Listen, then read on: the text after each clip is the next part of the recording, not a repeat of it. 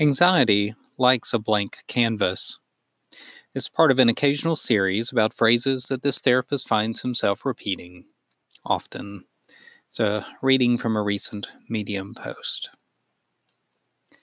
As a clinician in private practice, one of the phrases that I hear myself repeating often is, "Anxiety likes a blank canvas."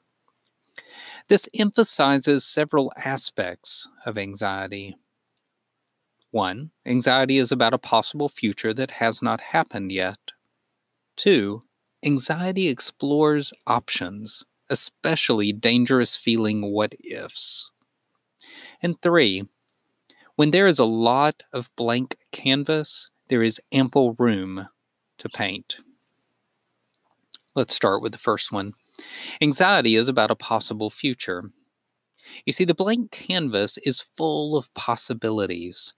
We can paint happy trees, like Bob Ross, or scary monsters. The future is open to us. But the physical feelings of anxiety are very present, and in this present, you may feel your muscles tighten, your heart rate increase, that itchiness in your abdomen, the changes in breathing so that your breath becomes shallow and short instead of long and relaxed. Yet in our minds, our thoughts are generally consumed with the future. And as I've noted before, anxiety likes to time travel to a possible future. But because this future is unwritten, or unpainted, we should say, our wonderfully imaginative brains can fill in lots of gaps as to what might happen, eventually creating such a detailed picture that it feels as if this imagined outcome is actually happening. Point 2. Remember that your brain is trying to protect you. You see, we can spend a lot of time being frustrated with an anxious brain, or we can see it for what it is, our armor. Generally, those of us who have more anxiety have had an event, or maybe multiple events, that involved a lower grade threat, all the way to a potentially life-threatening catastrophe.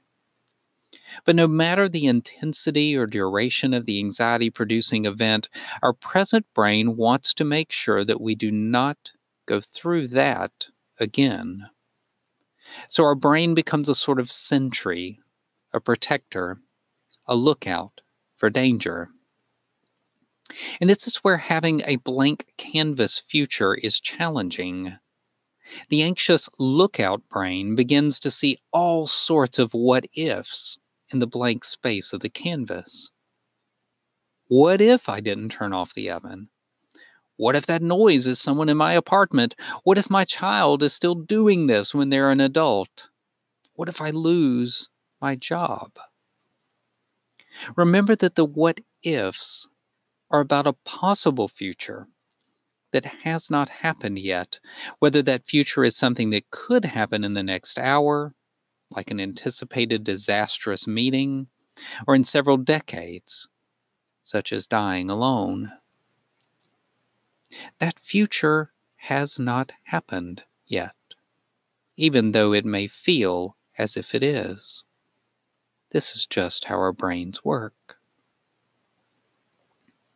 So point 3, what do we do with a blank canvas? Well, we start to choose how to fill it in instead of letting our anxious brain do it for us.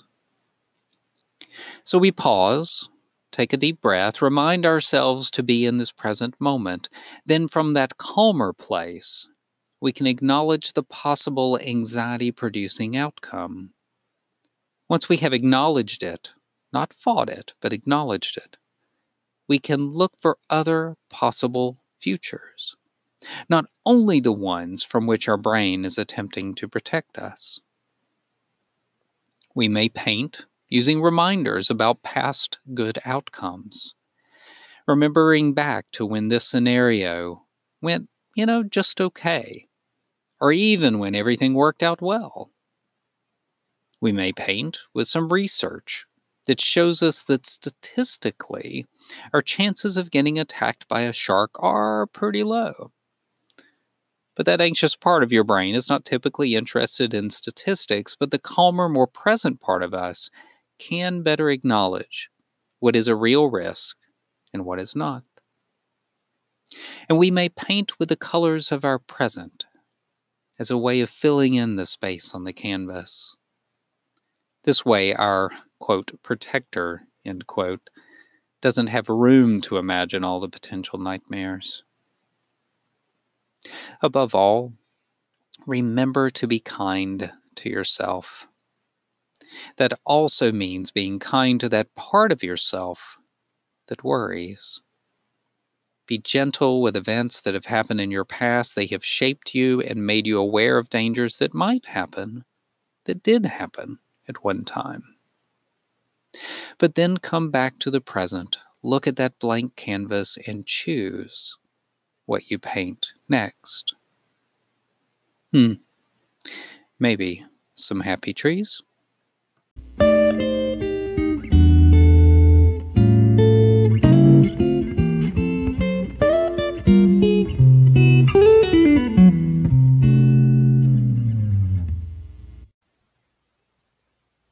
As a note of explanation, I am a clinical social worker, and I work in a fairly rural area with few clinicians. So if you're a licensed mental health professional like me, it is a place where you can still make a good go of it in private practice. But what that also means is that you will work with a wide variety of people, even more so if you are willing to and competent working with children. For me, I see children, adolescents, and adults, with a few older adults and couples thrown in too. It can make for a fun and varied day in the office. If you're listening to this recording and it's helpful, I'm glad, but please know that listening to something like this, while it may be educational and helpful, is no substitute for seeing a clinician. So I hope that you're able to find somebody in your area that you feel a good alliance with and can be helpful to you.